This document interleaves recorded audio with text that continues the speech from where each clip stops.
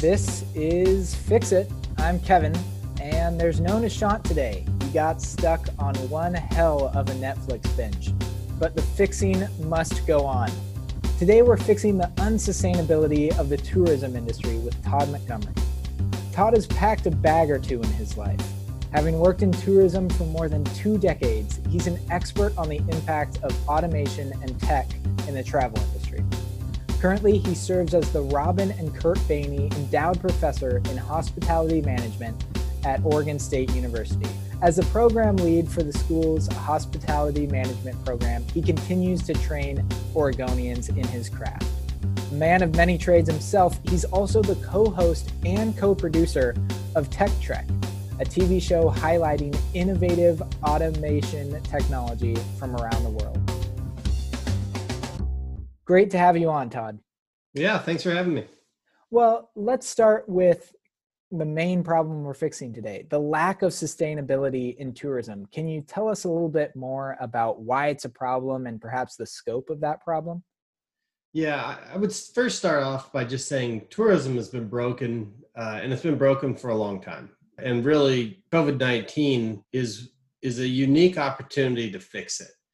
If you think about how airlines have tried to figure out more and more ways to cram people into smaller spaces, long lines at theme parks, parking at major tourist destinations, or even nature-based tourist destinations. I mean, I think of a time I went to Palau. Palau is a dive destination, kind of southeast of the Philippines, world-renowned diving, beautiful diving. And I was just snorkeling with a couple people, and there was those floaty cones, and there was about 20 people lined up, and I literally got ran over. I had to duck, go under the water, and through them to get over them. And it just shocked me that there could be that many people in a small place. And I got to say, I'm part of the problem too. It's staggering. Yeah, it is. My background is in pricing optimization. And so what we do is we try to maximize the revenue optimization of every square foot. So I am not above this, but this is what's been happening. But we've really hit a point where multiple stakeholders are now being impacted and really starting to push back. And one of those is nature. I think this is so timely, obviously, as you hinted, because of COVID-19, but also just the larger framework of how do we be good global citizens and good global travelers in our own home state. Thinking about Oregon, the fact that an article came out today about folks defecating in Crater Lake in the Bend Bulletin. And you think about the lack of stewardship, and as you're pointing to, the lack of a need for tourists on a individual by individual basis to internalize their own costs. No one's bearing the price of their egregious behavior, but you're passing all those negative costs on to someone else, and most particular to the planet. For sure. And that's not uncommon in a lot of businesses. But I think if you look at tourism, most tourism is based on something that the environment that nature has provided. So it may not be the direct reason they're going to the destination, but it's the reason the destination exists in the first place. I think of Bend, Oregon, the Deschutes River. If we didn't have the Deschutes, I don't think Bend would exist, right? Think about Mount Bachelor and other things. And there, you could name any destination across the world and you would find a very similar situation. And so it's, the argument a lot of times when you talk about, what you're referring to as negative externalities is, what's going to be the impact and how do you account for those? What do you do? And often business will push back a little bit and they'll say, well, we're providing food and income to our families, our workforce. We're providing livelihoods. We've taken risks, and all those are incredibly valid. But the other side to that is, I've traveled enough around the world to see many failed tourism destinations. And so what happens when that takes place? It's usually because the destination was not looked after long-term. And so what you end up with is a few local stakeholders that have benefited and done quite well for themselves. But when the next big thing comes, the next remote place, that destination has been essentially what attracted people there has been damaged, and the locals are left with a damaged product. And so I look at the financial side, the business side, as a good financial decision, particularly if you're owning the asset. Because if you own the asset, that means that you're going to get a return on that investment over the long term. And the only way you do that is by keeping the reason people come for future generations, and obviously by not overcrowding and damaging that product. So you mentioned that this isn't a new problem. Tourism has been broken for a long time. And you identified one key reason, this idea of negative externalities and kind of the underlying incentives for the business model, especially if there's a lack of ownership of that natural resource, leading to some deleterious behaviors. So are there any other barriers you would point to, or things that you think have exacerbated the lack of sustainability in tourism? Well, I mean, I think there's quite a few. I mean, that's a good question. There's ones that people just don't know the impact, right? They go to a place like Hawaii and then they leave 7 days later, right? And they don't know what impact they've had. And that those, unless it's transparent, unless it's really in somebody's face, it's difficult. I lived on some islands. My wife is Micronesian, from the Pacific Islands, and you can go back and visit these popular destinations, and the most obvious is trash, right? Or just something, or a lot of times, because I've spent a lot of time on resorts, walking on the coral reef, damaged reef. I mean, if you're a diver, you see that, that, you identify that immediately. In the shoots, right? I take my kids out, we go on the paddleboard, we float down. If you go to the end of the Mere Pond Dam, you see the trash, not intentional, but just things that have fallen off the rafts, kind of pile up in this sort of corner part of the pond. And so I think it's first that, and I don't look at that as, passing blame on anybody. It's just part of being human. We're just doing things. We've got kids. I've got little kids, and things are falling out, and you're just trying to have them enjoy the experience and also enjoy time together. But then the other side to that is, why is this happening? And for me, it really comes back to incentives. If you look at, going back to the pollution example, or that this is negative externalities have been around for a long time. If you go back to that, you have the EPA, right? There's an externality, and then the government comes in and tries to correct that market inefficiency. Now, how do you do that? Well, there's subsidies, there's taxes, there's all kinds of things you can do. But when it comes to tourism, really most of that, the EPA of tourism, if that's the right way to put it, would really be the tourism board. And the destination management, often it's a destination marketing. Sometimes there is not management as a part of that core responsibility.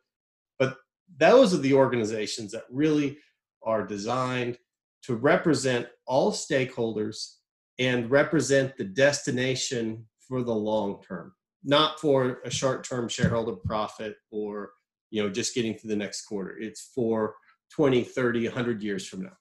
With that in mind, if you were the head of one of these tourism boards, what sorts of changes would you recommend that folks start making in light of this kind of pivot moment presented by COVID?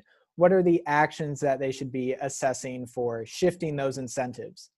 Well, the exciting thing that's happening right now, and if you just read just random headlines, I pulled up some headlines. Nice. I literally just right before I took a look to see what is happening. All right. So here's one headline. Here in Greece, it feels like the age before tourism became mass tourism. And there's another one, as pandemic kicks mass tourism, islands seek to mend ties with nature. Nature is the biggest winner from COVID-19 lockdowns. That was from Popular Mechanics. Wow. First of all, it's attention. And we have never seen this amount of attention brought to these areas. And I think it kind of goes back to just, what's in your face, right? And now you're seeing sea life return to Waikiki, one of the most popular beaches in the world, right? You're seeing things. you see things. What I found it really interesting in March and April when the economy was just tanking, that people were monitoring the pollution levels in China to see how much economic output was happening. Right. And, these are just things that we kind of know, but we never really had a baseline to know what it was without it. And now we kind of know. So first is the attention, the focus, and I'm relatively optimistic it's there.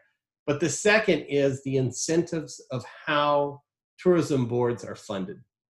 If you look at how tourism boards are funded generally, it's a hotel occupancy tax.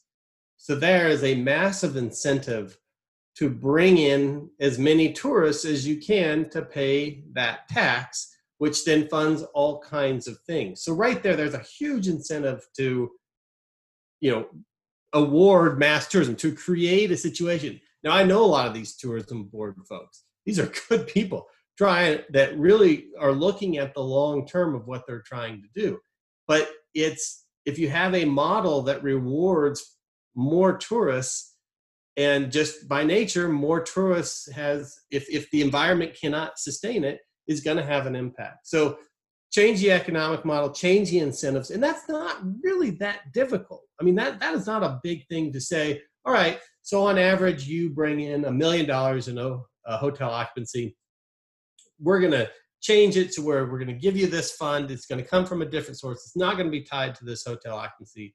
And, and then it'll be interesting to see how people start maneuvering or changing, right? And I think that's a really big one that is fairly simple to do that could have a huge impact. The second one, though, is, often it comes back to who has a seat at the table. And, most often those board positions go to industry. And I come from industry and I represent industry and I want them and they need to be at the table. They're the entrepreneurs. They're creating these opportunities and doing so much for our community. But at the same time, if you look at all the stakeholders, right, there's workforce, there's nature, obviously business, and then there's just the local community, the people that maybe don't have a direct tie to tourism, but want what's best for the economy. They need to all have a seat at the table, and they need to have an equal representation.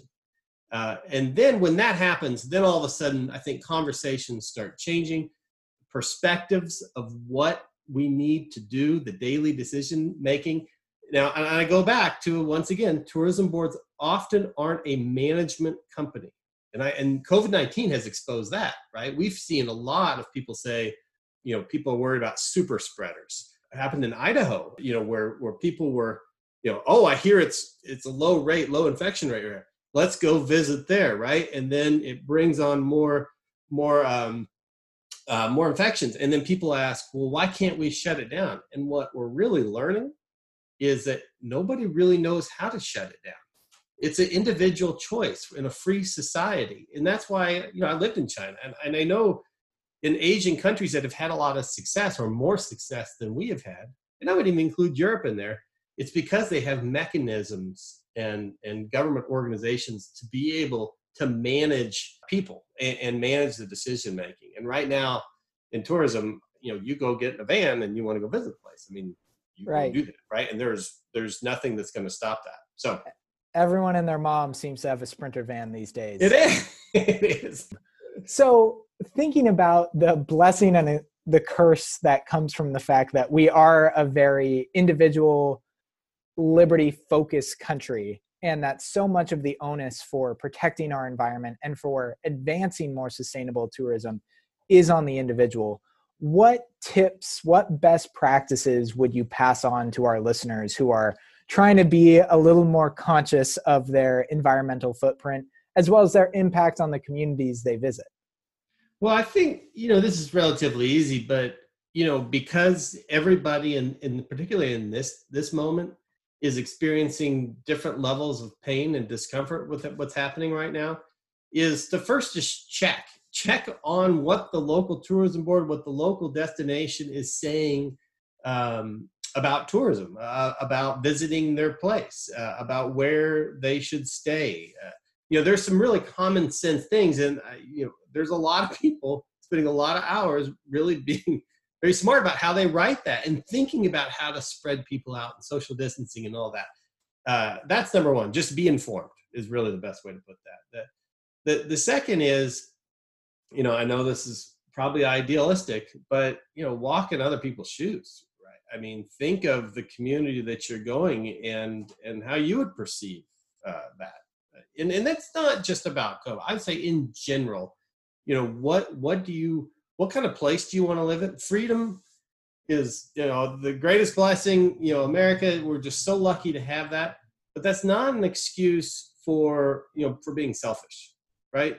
There's a balance there, and looking out for our common citizens, particularly the older citizens, those that are, have a higher chance of something going wrong. I mean, we've just got to be more responsible from that. And then on the other side is what accommodation you choose, the accommodation selections, what you do when you're there, the restaurants and the type of eating establishments. I mean, I'm really torn when I say stuff like that, because I think about, the mom and pop that has designed a restaurant for an in-person, full-service, inside experience. And now they have to completely reinvent their model, their business model. But I will say a lot of them are doing it, and they're figuring it out. They're opening up sidewalk space, all these kinds of things. I think all of those, rewarding companies that are trying to do the right thing is just, from an economic standpoint, that is one of the most impactful things that's going to get us through this. But then on the flip side of this, I know a lot of people are already kind of there. The stock market is already on the flip side of this, right? We're already saying what's it going to be like, planning for this recovery. Is how do we take the lessons that we've learned and ensure that we don't have a short-term memory? Because, in the world that we live in, information is flying at us. It's the next shiny object, right? It's the next thing. And how do we learn from this? And how do the people that can truly influence these decisions learn from this and set us on a path? Because I always go back to the same thing. It is in the business's long-term financial interest. They will get a higher return on investment for the asset if they look after the asset, which obviously is in the destination that they're in. And there are people doing it. There are great companies that are doing it. And I think it's just about rewarding those companies and making sure that we bring all that information and start applying it along with some of those other ideas that we discussed. Well, awesome, Todd. Thank you so much. Hopefully all of our fixers are going to listen to this and be much better stewards of the environment and even safer travelers when they get the opportunity to do so. Yeah, I hope so. I look forward to hearing about what after this whole thing's over. In January, February, March, it'll be very interesting to see, and hopefully we're on a great path forward. Big thanks to Todd for joining us. Always fun to talk with an Oregonian, even if they're affiliated with Oregon State. For those who don't know, there's a big rivalry between my school, the University of Oregon, and Oregon State. Putting that aside, make sure to use #Fixer on Twitter to tell us about the problems you're solving, as well as to tweet us at @fix_cast. Be sure to spread the word, and we'll see you next time, Fixers.